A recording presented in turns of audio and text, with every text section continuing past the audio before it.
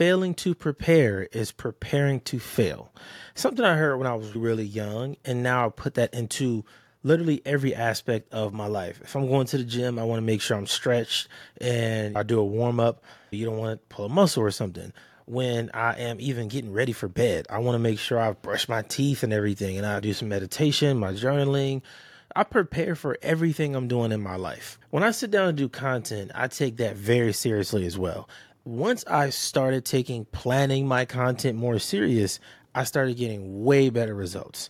Like, it's been so much easier to get more out of my podcast episodes, my short content, Instagram content, Facebook posts. Everything gets way easier when you prepare like a professional. So today I want to get into preparation for podcasters and how you can prepare to make better content, whether you're doing solo content or interviews. So the first thing is whether you're doing a solo episode or an interview, you have to make sure that this episode is going to be valuable to your audience. I always ask myself, how is this going to help my listener? If it's not going to help my listener, I don't really want to do it. I'm not really interested in that. I don't care how popular the guest is. If it's not bringing any valuable to them, I don't want to interview that person. Most of the time when I do those interviews, I go against my better judgment. I'll do the interview. And after I listen to it back when I'm editing, I'm like, man, this is not that good. It's just not as good to me when I'm interviewing people who I know don't fit my target audience. Even when I'm planning interviews, I always think, is this person a valuable guest for my business, for my brand, for my listeners? Do they fit the mold? And I'm not even saying it as if everybody has to agree with me or think like I do. Far from it. I don't even want that. But if that person doesn't have a clear way to convey their value, if they don't really have any social proof, I don't want to interview those people. And to be honest, I had my time where I would interview people like that, and it was terrible. I kid you not. One time I had an interview scheduled with this guy. Literally the morning of our interview, I start seeing all kind of stuff pop up about him being a scammer. And I was like, this is strange. This is random. And it wasn't like he was accused of somebody bought a course and they didn't get something. This dude was accused of like scamming millions of dollars. So I was like, okay, wait a second. If it's just been a course or two, that could be an angry customer. We've seen it. When you get past 5, 10,000 and you go into the millions, that's a different world. I'm sorry, that is a problem. And what's funny is I emailed him about an hour and a half or an hour before our interview. Said, yo, what's going on with this? What's up? He tells me, oh man, it's nothing. People just making stuff up, blah, blah, blah. I was like, okay, it's not a real defense. He didn't say anything to put my mind at ease or anything. And then I was like, do you still want to do this interview? Because if you don't want to, I understand that. But if we did an interview, I would have to ask you about this stuff. I can't not address this.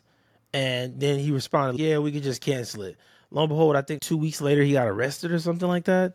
Insane, like crazy. I kid you not. I can't remember the guy's name because again, it was one of those people that was selling courses, this and that, software stuff, embezzled some money out of his company, defrauded a bunch of people, all of that, whatever it is. I say all this to say, when you're planning out these episodes, the first step is asking about the value. You got to do that part. If you skip that, it will come back to bite you. This is also a good chance to talk about these other bigger podcasts in the business space, entrepreneurship, real estate, stuff like that. Some of these shows are known for interviewing people that are scammers, people that have literally lost cases in court. They have been proven by a judge to be a scammer. Somebody paid them for a service or a product. They didn't get it. They were supposed to be investing this money for people. They didn't do that right. They just took the money and ran. And these people still can pay, I've heard as high as $50,000 to be a guest on these podcasts, get all this publicity. And I say all this to say, if you're a podcast host, this is why you got to research your guest. One thing you don't want is to be the show that's known for bringing people on that are scammers. You don't want to be that person. That's a bad look because you can't really come back from that. I can say as a listener, once I know this person and that person has been on your show as a scammer, that's a bad look. And I think this happens because some podcast hosts are just too lazy to do research. You got to do research. That's why step one is figuring out, is this going to be valuable for your audience? Is this solo content going to be valuable? Is this guest going to be valuable? And when you're asking that, part of the value part ties into their social proof. Have they done what they say they've done? Do they have people that vouch for them? Are they consistent in their business? Or they just make up a bunch of stuff and start selling the product? Truthfully, that's what most of these people in the business space are doing. So if you have a business podcast, especially, you have to do your research. I'm telling you, you don't want to be known as a show that just has anybody on just because they have X amount of followers or reach. That's not a good look. And in the long run, I can promise you, it will impact your brand negatively. And that's just something that's really hard to recover from. Now, after you're clear about the value of the episode, then you need to sit and think for a second. What will my audience think about this? And what I like to do, I use a Pod Central planner. You can go and create a free account, start doing all of this. Check it out. It's free. It's a link down below. Get your free account. Start planning your episodes, because then you can download that PDF and you can post a whole PDF. You can take a screenshot of certain parts of it. You could literally just post your episode concept, is what I call it. You can share that to different communities, your Twitter account, on Instagram captions, and your stories. That's a great place. And just ask people for feedback, right? One example is you post the mock title for your episode. It may not be the finished title, it's a working title. 5 ways to do blank. Post that in your Instagram story, and you ask people, hey, do you have questions about this topic? What do you want to know more about? Are you struggling with something in this area? That's going to get you more engagement and feedback on the content. Number 2, what this does is it gets people seeing more of your content on that platform. That's always great. Number 3, now those people will be looking out for that episode. If they DM you and say, let's say they look at it on your Instagram story and they swipe up and say, yeah, I'm glad you to make an episode about this. I've been trying to figure this part out, blah, blah, blah. Oh, that's great. I'll make sure I cover that in the episode. Now, in a week or two, when you put the episode out, they might just go and listen, or you can tell them right there, hey, look, I know you had questions about this. I made sure to answer you on the show. Go and check it out, and you send them a link. That's the way you can really grow your show. So it's funny because planning your episodes more effectively is marketing.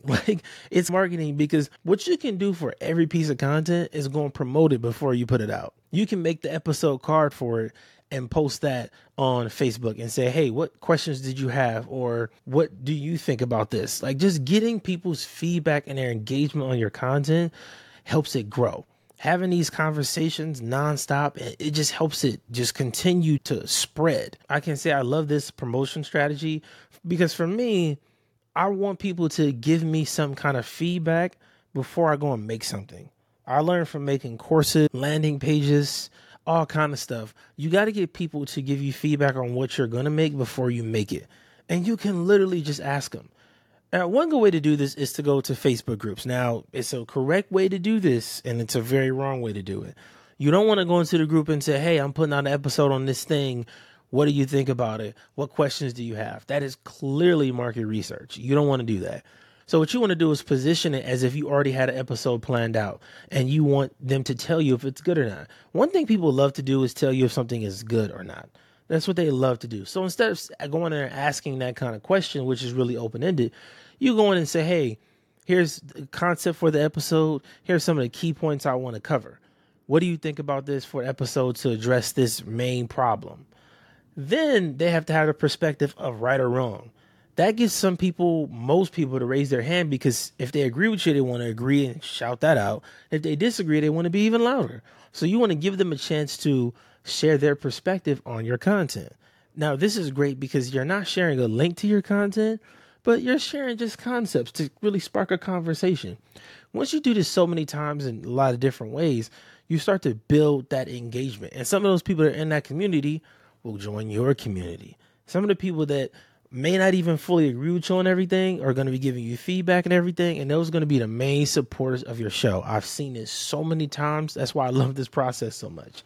So again, when you go in a group, don't say things like, hey, I'm going to put out an episode on 3 ways that you can grow your small business. Don't do that. Don't do that. What questions did you have about growing your small business? That's terrible. You could say something like, on the next episode of my business show, we're going to talk about 3 secret ways to grow your business. Strategy 1, 2, and 3. If you're a business owner, what are the ways that you've tried to grow your business that have failed? Now you get people to share their stories and their perspective, so they feel like they're a part of the content. That's the approach you want to have. So in all, I think it's really important to start planning your content more effectively and just being more prepared to record, whether you're doing a solo content or the interviews. That's a huge thing. I've seen some people, like my guy Rocky Buckley, he does this really well. If he's going to interview somebody, he will take their picture and post it in his community and ask people, hey, I'm interviewing. What questions did you have?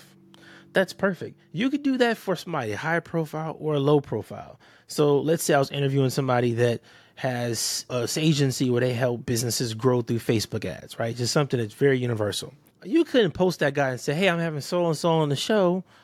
What do you want to know? That's just not good enough. The sell has to be harder, right? So what you do with somebody that's lower profile, you say, hey, I'm interviewing this industry expert on this specific topic. What questions did you have? Now, anybody that's thinking about running Facebook ads or they ready to grow their business, they might be looking at this as one of the strategies. They might be looking to hire an agency. Now they're going to be paying attention to your content because you just pose that question in a different way. Again, you want to position it correctly so that you don't get kicked out of communities and you drive engagement. Because all those people that engage with you, I'm pretty sure most of them wouldn't be mad if you emailed them a week or two or messaged them or whatever, 2 or 3 weeks later even, and said, hey, I want to thank you for helping me put that episode together. Here's the link. You can check it out. Simple. You're not asking them for anything. You're not selling anything. All you're doing is presenting that value that they were a part of building. This process takes time to figure out your own way and tweak things a little bit, but it's worth it because then you start getting gold from communities. And my favorite part about all of this is it doesn't have to be my community. I love that I can go to this space and that space and engage with my ideal listeners, my ideal customers, and bring them so much value across they're not even in my community. But me being able to go to other communities, I can share a lot more insight and stuff, and it just works really well. And again, you're avoiding being salesy. You don't have to sell anything. You ain't got to sell them on the podcast. Don't do any of that. So that's a simple process for planning your content. Now, if you really want to take it next level, you got to check out Pod Central. We made the planner completely free. You can go in there and put in your working title, your keywords that you want to use, your research points, your stories you want to tell, call to action, everything. Put in that planner. You can download that, send it off to your guests. You can share with your co-host.